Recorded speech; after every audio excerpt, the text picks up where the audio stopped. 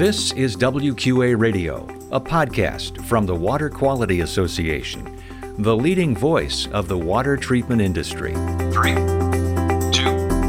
1. And hello, I'm your host, Wes Bleed. Part of our service opportunity is to help educate people and make sure they understand the nature and scope of PFAS, for example, lead, manganese, what they're looking at. And that may or may not lead to a revenue opportunity, and that's okay. That's Greg Reinicke from Red Fox Advisors and Crusader Water talking at the WQA convention in Las Vegas about how to talk ethically with customers about PFAS. And welcome to WQA Radio, the weekly podcast of the Water Quality Association, where we promote better water quality around the world. This is episode number 322. Joining us for the first time? Welcome. Be sure to subscribe to the podcast so you never miss a show. That's the magic of podcasting. And be sure to share the podcast with someone you know. We're publishing this on June 7th of 2023. Find us at WQA.org and on social media, LinkedIn, Facebook, Instagram, and Twitter.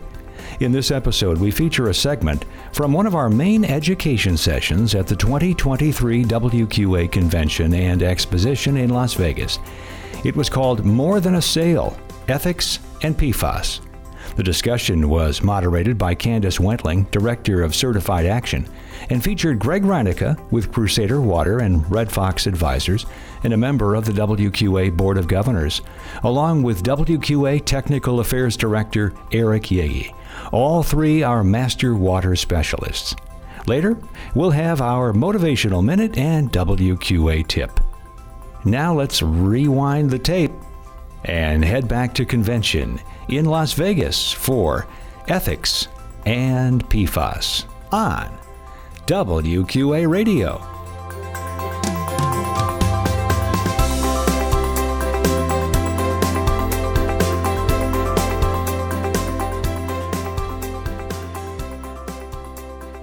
You know, if I were to poll you and say, on a scale of 1 to 10, how confident are you in talking about PFAS? What would you say? If you were in the 1 to 4 range, where do you think you'd be? We can be honest here, we're all friends. 5 to 7. 2. Thank you for your honesty. There is so much, and we continue to learn, and even these professionals up here, from calls to calls we had the last couple months, there was new information. Oh, now we know this. So please do not feel bad about that. With that said, Greg, if I would ask you to explain PFAS to a 5th grader, how would you describe it? PFAS is one of the ingredients used to make the things that make life better. You know, there was a saying that came out in the 50s, I think DuPont coined it, better living through chemistry. And I like that. I think when we look at the progress that we've had in the world in the last 60, 70 years, we've got some phenomenal things. So PFAS is the ingredients that make things that make life better. There's just one little problem. It's a dirty kitchen. Those ingredients left behind are not as safe as we might have once thought they were. So the simple explanation is this is part of something that makes things better. And then as we expand on the discussion with someone at a 5th grade level, it's we left eggs on the counter in the kitchen, we spilled flour on the floor, and we made a mess in the kitchen. And part of our problem right now is we're trying to stop tracking all the stuff through the house because it's kind of messy. And it's little bits of mess make big problems. Well, and let's sprinkle in a little bit of profitability. Oh, yeah. So how would you add that element on there as well? So the 5th grader, we're not too worried about the business class, but if we were talking as dealers, when we look at perfluoroalkyl substances in general, and we look at the PFAS family of chemicals, and then we look at all the related chemistries around it, and we look at contaminants of emerging concern, the business opportunity is infinite. But the liability to balance it is just as infinite. And so it's very important, and that's one of the reasons why we coordinated this discussion today, is there's a lot of cool stuff, there's a lot of cool technologies, But we have a very solemn responsibility as water quality improvement professionals to serve our clients. And we have to protect them, and we have to make their lives better. You know, those of you that have been to my classes before, I always teach 3 things in this order. Number 1, improve your client's life through better water. Number 2, create and sustain a lifetime service relationship with the client. And number 3, make the profits you need to stay in business to serve your client for the future. And so it's no different with the PFAS experience. We have to think about life that way. Yeah. And last year, those of you that were here last year, we talked a little bit about the difference between primary and secondary contaminants and how we have those discussions, right? And this year, we are all about the primary. And that's a whole different level of ethical considerations. Would you agree?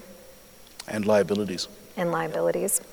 So from a dealer perspective, Greg, how would you describe the difference between a service offering and a revenue opportunity? I'm going to say that one more time. What is the difference between a service offering from a dealership perspective and a revenue opportunity? So every revenue opportunity is a chance to serve, but not every chance to serve is a revenue opportunity, if that makes sense. When we think of our relationship with our community, we do not follow the SEC guidelines for business. In the Wall Street world, your number 1 objective is to make money for your shareholders. As good business citizens in the small business community, I'd like to think that we follow a more altruistic approach in being a good corporate citizen. And so service opportunities that do not include revenue right now are opportunities to talk to prospective customers and existing customers about contaminants of emerging concern. There's a lot of voices out there, particularly when we look at the internet and such things. And there's a lot of self-proclaimed experts, and it seems like the louder the person is, the less they know. Something about an empty vessel sounding the loudest. And these people are saying a lot of things that can be misconstrued, misinterpreted, and even create unrest, unease, panic, and undue concern with our clients. And so part of our service opportunity is to help educate people and make sure they understand the nature and scope of PFAS, for example, lead, manganese, what they're looking at. And that may or may not lead to a revenue opportunity, and that's okay, because serving your clients, making their lives better, really is your number 1 priority. It's easy to make the revenue follow after that. Very good. And before we, I want you to consider how can we be customer focused when it comes to harmful contaminants. But first, what I also see as a difference that we've had discussions about is the motivation behind it. So we can view PFAS as a revenue opportunity, right? And if we go with that motivation, we're going to make mistakes.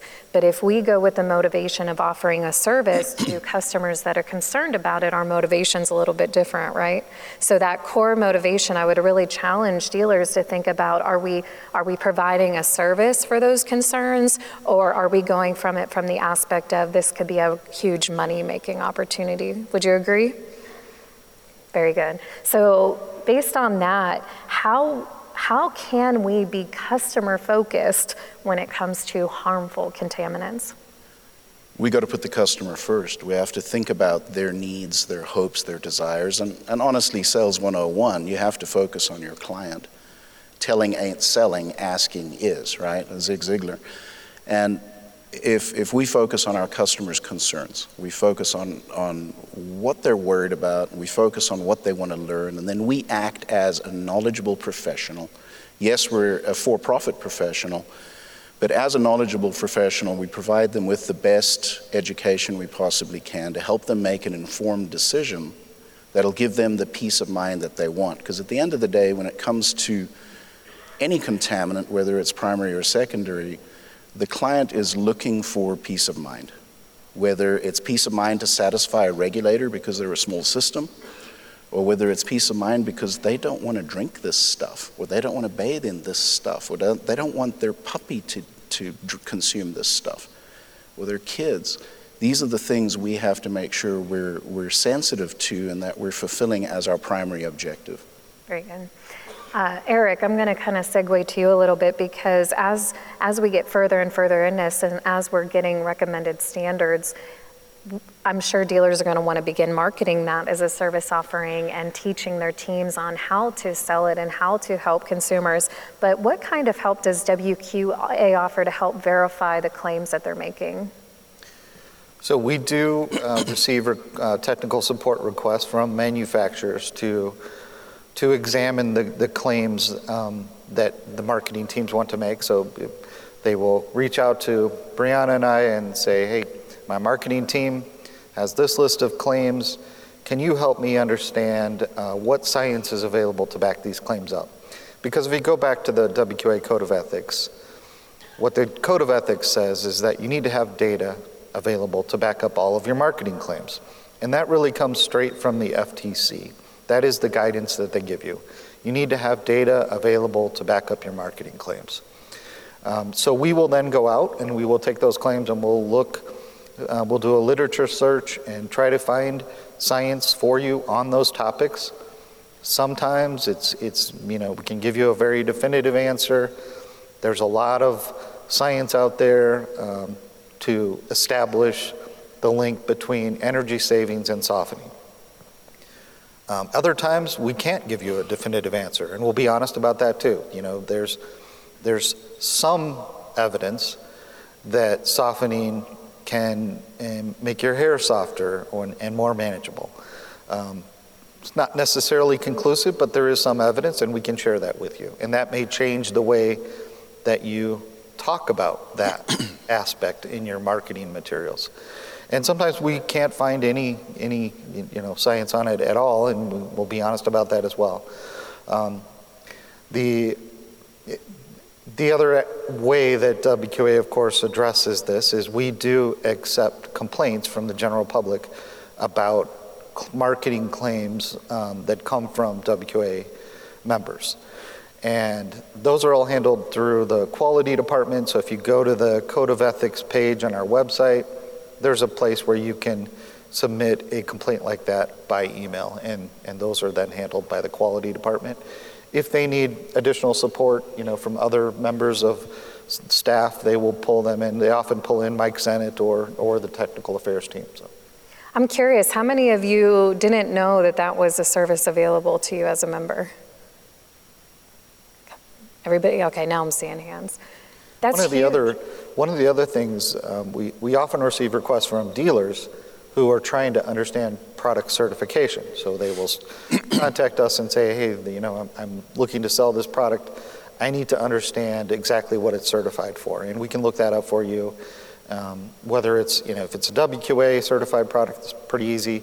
But even if it's certified by somebody else, we can look up the listing and share with you the information on the public listing. And we can explain the scope of the standard to you, what is covered under the standard, if there's any use restrictions that are associated with that certification, and it's in the listed in the public listing, we can share that information with you as well.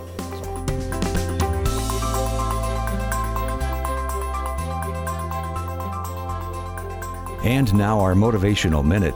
Here's a question that's always good to ponder. Do your customers need you?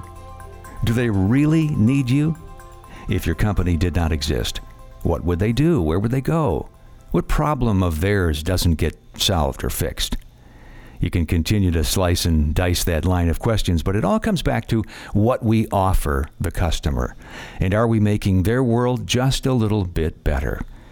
I remember talking to the owner of a radio station many years ago, and this stuck with me. He said his radio station existed not to provide information, not to give news and weather, not to entertain, even though it did all of those things.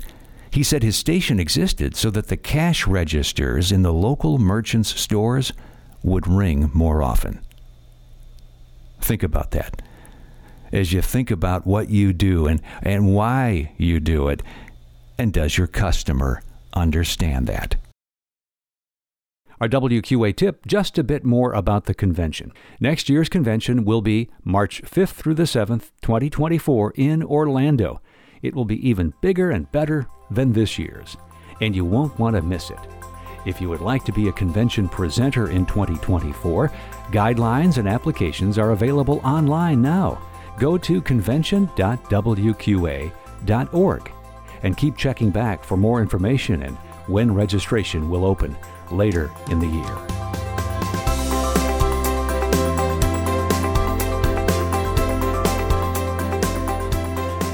Thanks for listening to WQA Radio, a podcast of the Water Quality Association, the leading voice of the water treatment industry.